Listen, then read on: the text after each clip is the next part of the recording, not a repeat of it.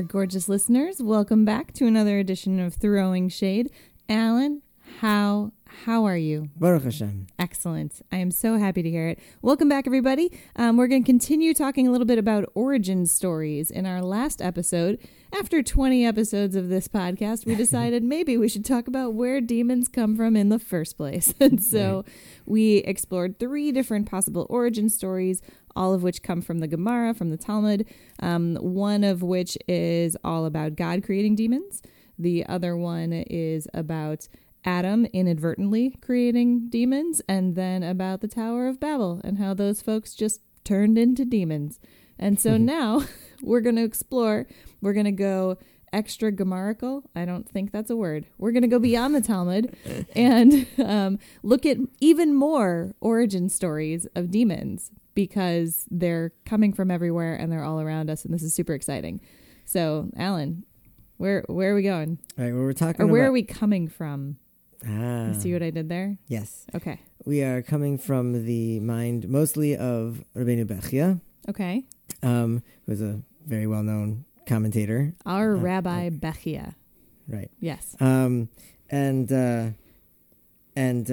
So he's going to start at the beginning. He's going to start in the book of Genesis, chapter 4. There's all these begats. Yeah. And one of them is about Tuval Cain. It's the name of somebody named Tuval Cain. And interestingly, every once in a while in these begats, it mentions something interesting about one of these people. Mm-hmm. Tuval Cain, first of all, is an interesting name because this is several generations after somebody whose name is simply Cain, right, who we know as the son of one of the sons of Adam and Chava. Yes. And he did not fare so well. No. Because... arguably better than his brother, but... Well, one of his brothers, yeah. Right. Thank God there was another brother after. Yeah. Chase. Seth, yes. Yes. Yeah. So, and Cain appears in other Shadim stuff, but we're not going to talk about that just yet. What's interesting is that this particular character, Tuval Cain, first of all, his name is very Trekkie sounding. What? Oh, like Tuvok? Yeah. Oh. Yeah, it's got a little bit of that vibe. But Sure. don't let me throw you off track. Okay. Keep going. Okay. Tuval Cain, yeah. So Tuval Cain, which the interesting thing that it mentions about him in the text of the Torah itself is that his sister's name was Naamah. Oh, and we've learned about Naamah before. We have learned a little bit about Naamah. But so Rashi actually picks up on 2 things regarding that. And says Tuval Cain, he talks about the etymology of the word Tuval. Okay. And basically comes to the conclusion that Tuval Cain's job, well, it says in the text of the Torah that he works with all kinds of metals to create things. Mm-hmm. Rashi explains Tuval Cain means he came to finish the job of Cain, so to speak. And what he makes out of these metals is... weapons of murder and destruction and whatever. Wow. Yeah. An arms dealer. He's, okay. Arms maker, really. Yeah, okay. A gunsmith. Okay. Sure. And he is, guns. I know. Fine. Yeah. Okay, go ahead. Anyway. Yes. He makes sharp things to poke people with. Okay, go ahead. Okay, yes. whatever. And then his sister was Naamah. Mm. And Rashi knows, of course, as we do, and as is mentioned in a number of other places, that the name Naamah is a reference to one of the 4 queens of the Shadim. Mm-hmm. But we'll come back to that in a minute. What Rabbeinu Bechia says is that Naamah is the wife of a shade named Ashamdoin. Okay. Ashamdoin and Naamah have a son whose name is Ashmedai. Right. Okay. And Ashmedai we've learned in previous episodes of this podcast, and many of our listeners probably already know Ashmedai is known as the king of the Shadim. Mm-hmm. Okay. And what Rabbeinu Bechia continues to say is that Shadim come from him. Mm-hmm. Right? Metaphysically, he continues to say, how exactly does that work? Yeah. Fair question. They come from 4 women, and they are the 4 queens we referenced just a moment ago, named Lilith, yeah, Naamah, Agras, and Machlas. Mm-hmm. Those are their names. They're all sort of related to one another in different ways. And in addition to all of that, Rabbeinu Bechya continues to tell us that there are 26,000 classes, groups of impure spirits. Mm-hmm. Each one of those groups is basically infinite. You can't count all of these, whatever, but he divides into 26 groups. Mm-hmm. How many are in each group, he's saying, is like impossible to count. Mm-hmm. And that they, I guess, under the queens, control the 4 parts of the year, basically the 4 seasons of the year. Huh. I don't know if that's each season gets a queen or whatever. Right. Shadim kind of get deployed for seasonal labor. Sure. And then they get 3/4 of the year off. No, the queens do. I'm not sure if the... Oh, good point. I'm not sure. Actually, I don't know. It's a good question. Yeah, good I'm not question, sure if they've Rebecca. unionized or like what's going Right. on. Okay, cool. And that these 4 queens are the wives of what's called Sarah Shel Esav. The Sarah Shel Esav is the Satan. So they are the wives of the Satan. To translate, Sarah Shel Esav is the angel, the messenger, or whatever, the prince, quote unquote prince, right? Right. Who is in charge of the nation that comes out of Esav, but Esav himself as well. So Esav is one of the characters in the book of Genesis.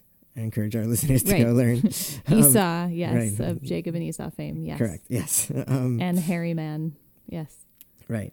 All of that is in Rabbeinu Bechya, but interestingly, the Maharsha, another commentator, also agrees with everything that the Rabbeinu Bechya says, and posits, in addition, that the Igras Bas Machlas that we mentioned in a previous episode, that, remember, there's 2 of the queens. One is Agras and one is Machlas. Agras Bas Machlas. So 2 of them are there's a mother and daughter pair. Right. So yeah, keeping it all in the family. Right. Totally. Yeah. Whatever. They're shadim. Yeah. Yeah. Anyway. What are you gonna do? The text says there, V'tiyena Meiras Ruach, according to the Maharsha, that's an indication that she is the mother of Shadim.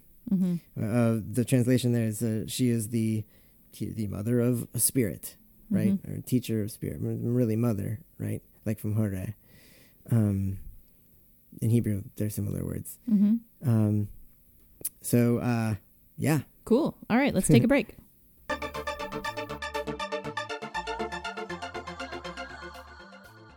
All right, so we now have not 1, not 2, not 3, but 4 origin stories for Shadim.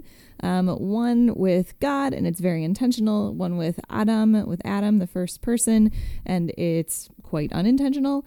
We've got the generation of the Tower of Babel who get turned into demons as a punishment, and now we have demons out creating other demons, and kind of taking on that agency and, Owning it, building the population. And, humans really only get 2 origin stories.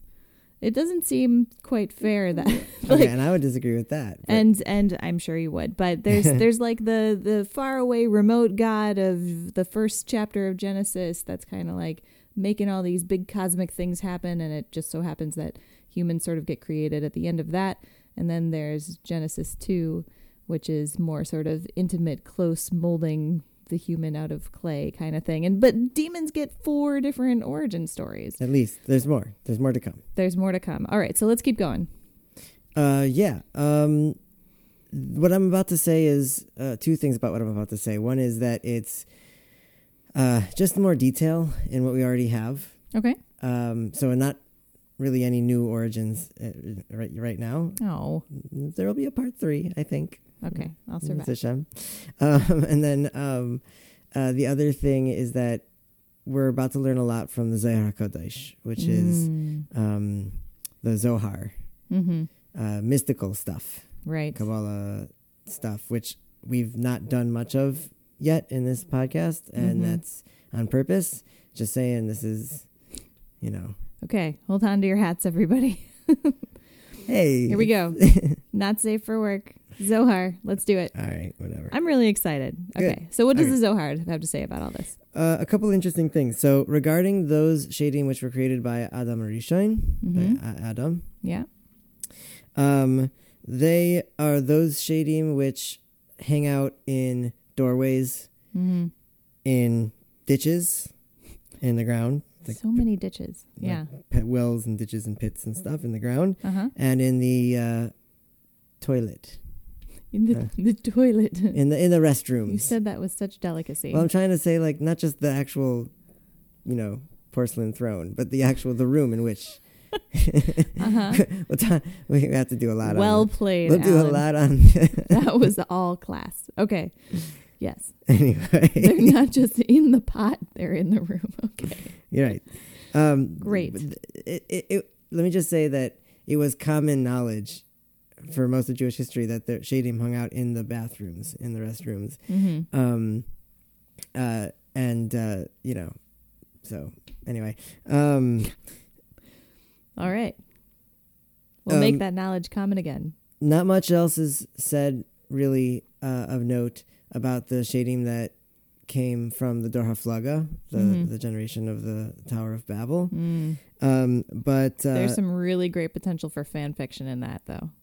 I'm just going to plant that because I know our listeners, and I feel like somebody will take up that mantle. Go for it. Yeah. Oh, my God. How cool would that be? Okay. Yeah. And then, but with regard to the shadim which were created by Tuval Cain and Nama, and Nama and Ashamdain and Ashmedai and all those that come Right. The come whole later, happy family. Yeah. right? Yeah, it's a mess of a family tree, but With Thanksgiving on the horizon, you think your family is dysfunctional. Just wait till you see these demons. Okay. Right. Yeah.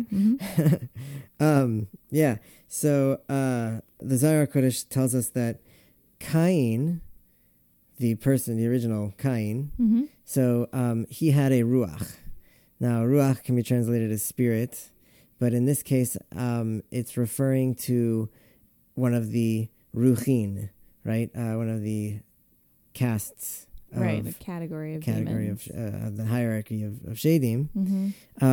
And so Cain had a ruach. Now, Cain's ruach was gave birth to two more ruchin. One was a male whose name was Tuval Cain, and the other was a female whose name was Naama.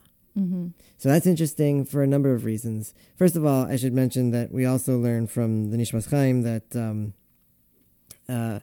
first of all, the Zohar Kodesh tells us that these particular shadim, which come from that whole family, are suspended in the ether, somewhere in the air. Like weather balloons. Yeah, whatever. Literally just hanging out. Well, but it actually has ramifications that are too detailed to go into right now. But that the Nishmas Chaim, as I started saying, he holds that Cain, it all stems from this scene sort of where Cain he murders his brother, he's banished, and then he fears for his life because he's confronted with all of these shadim. Where did they come from? These are the shadim that were created in the twilight in Ben Hashmashos before the seventh day. Right. And he's that first origin story that we talked about. Right, and he's afraid they're going to kill him. That sounds legit. Right. And so if you juxtapose that story with the story from the Zohar about Cain and his ruach, and then that's what gives birth to Tuval Cain and Naama. You have that sort of to contend with in your head, but then as well, there's this whole idea. It sort of answers the question of how could Tuval Cain, a person, and Naama, a person, right, create shadim. The answer is, well, they weren't people. Right. So the Zohar is noticing that there's this inherent problem in the text and coming back and providing a solution.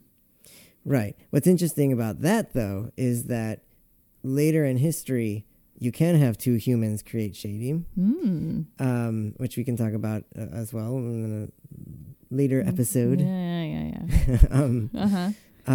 But they are at this early stage in the chronology, in the history, they need the four queens to do that, Nama being one of them. Mm-hmm. So she gets created sort of by another shade.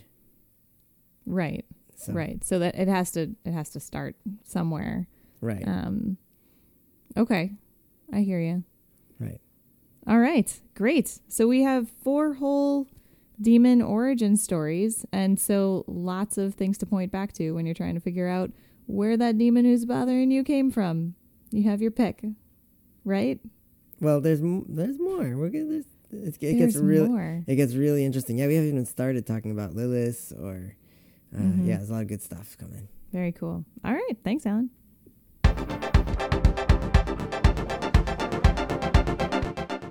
All right, Shade Throwers. So we got a question from our listener, Eliza, who tweets us at ElizyCG. And she asked us about it's a little bit of a longer question. I'm not going to read the whole thing, but she teaches, she's a Jewish educator and is teaching her kids about Hanukkah and doing some cool demon stories, which is awesome. And they're reading Herschel and the Hanukkah Goblins by Eric Kimmel, which, like, if you haven't read it, is just classic and amazing. And also Zigazag, which is also by Eric Kimmel. Similar kind of deal where there's a Hanukkah story with demons and a rabbi who overcomes them. But so she has 2 questions. So one, is there any info out there about places like the town of Brisk, where Zigazag, the book, takes place, where encounters with demons have been documented? And her second question is, are there any Talmudic tales about Hanukkah and demons or goblins? So, great question, Eliza. Thank you for shooting that our way.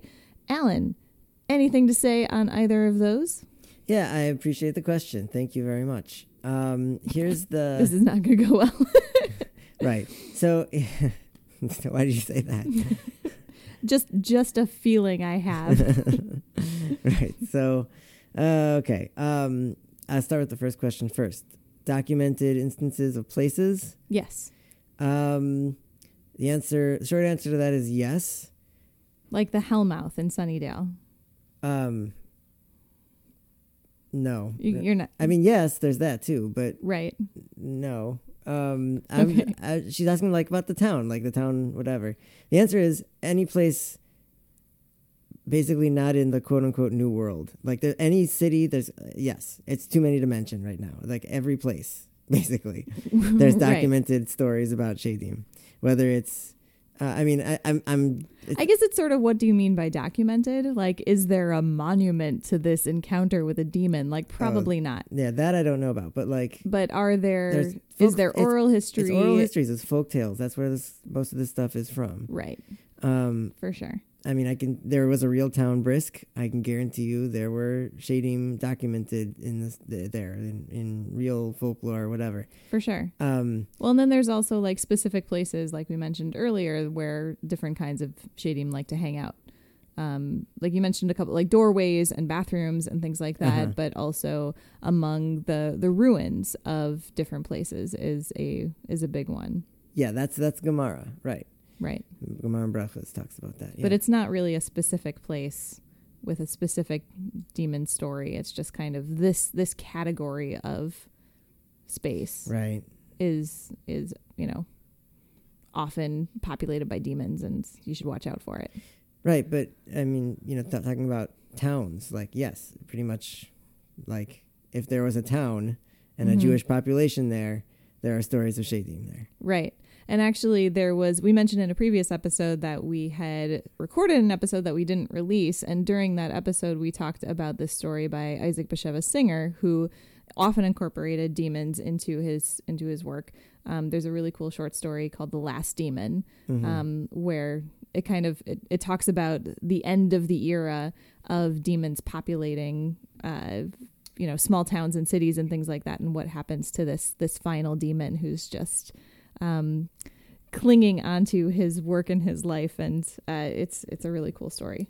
I would also recommend Lilith's Cave by Howard Schwartz. That's a good sort of global, it's a great compilation of stories from all over the world. And from Jewish communities. And at the end all of over each the world. story, he tells you where the story comes from, where like the place where it comes from. Yeah, and approximately the time frame, which you don't always know exactly. Correct. But yeah, there's some dark, crazy stuff in that. That is a good call. Lilith's Cave. That is awesome. And so her other question was about Talmudic tales about Hanukkah and demons or goblins. Is there anything that you know of? Talmudic, absolutely not.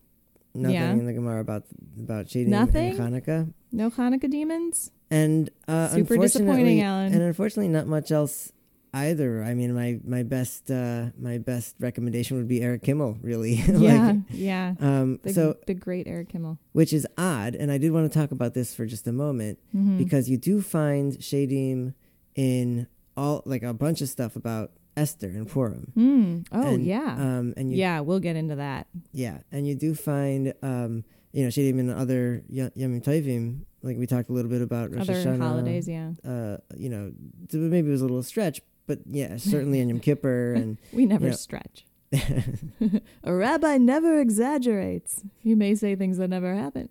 Do you get this reference? I do not. I think it's a Simpsons thing. Anyway, okay, sorry, go right. ahead. So that we have hardly anything about Hanukkah. Yeah. And my best guess for the reason for that is just that, unlike Purim, it's not traditional in most Jewish communities. There are some that read what's called Megillat Antiochus, but it's rare. Most Jewish communities don't have a book of Esther for Hanukkah. Yeah, there's not. And the books of Maccabees, which are apocryphal, right? There's not a canonical text right. associated with Hanukkah.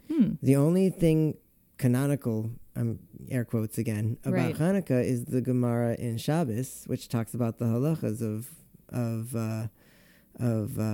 lighting the Hanukkah menorah, basically, and talks about sort of the history and the miracles and stuff, but not Shadim related. Yeah. That's an interesting theory. At the same time, you can find folkloric stories about Shadim and Hanukkah, but nothing in the Talmud. Yeah. Eliza, my dear, we will keep digging. If we find anything, we'll let you know. But in the meantime, thank you for your question. Thank you to all of our listeners who submit your questions. They are so cool and interesting. Please keep them coming. Twitter @ThrowingShade, and we will talk about them on an upcoming episode.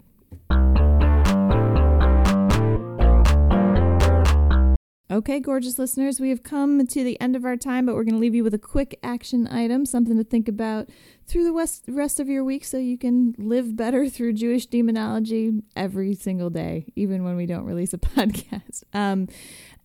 So earlier, we were talking about Tuval Cain, and that character comes out of what otherwise seems like a really mind-numbingly boring list of begats that shows up in the Torah, and this happens over and over and over. And actually, so I studied Jewish studies in college, and had a great professor that I really that I really enjoyed learning from, and he would talk about these lists of begats as being equivalent to Super Bowl commercials.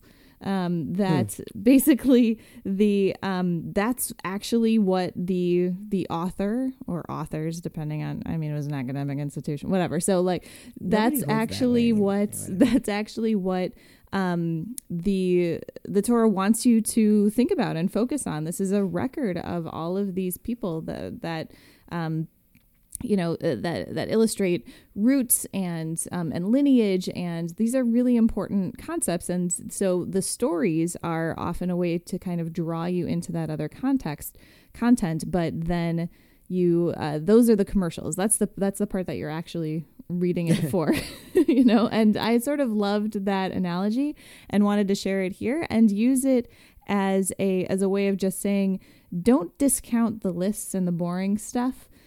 take a moment to look a little deeper into those things that you kind of gloss over, whether it be in the Torah, whether it be in the news, whether it be when you're presented with these things that seem just like they fall into that category of god-awful, mind-numbingly boring. There can't be anything possibly interesting here. Like, the rabbis dig into this and find really interesting moments to talk about the human condition and to draw a lesson from that. And there's always something there. So even in the lists, even in the parts that aren't the fun stories and all of the exciting things, there's always something to learn from and to draw inspiration from and to take with you. How you feel about that, Alan? I enjoy. I appreciate the message, but I'm an amateur disagree. Genealogist, so I like that. I like that kind of stuff. I don't think it's the boring part anyway. But so I'm weird. So I'll acknowledge that. We agree, but we come at it from completely different angles. Sure. Amazing. And that is also our tradition. Excellent. Okay. All right, everybody. Thanks for listening. We will catch you again next week on another edition of Throwing Shade, Better Living Through Jewish Demonology. Catch y'all later.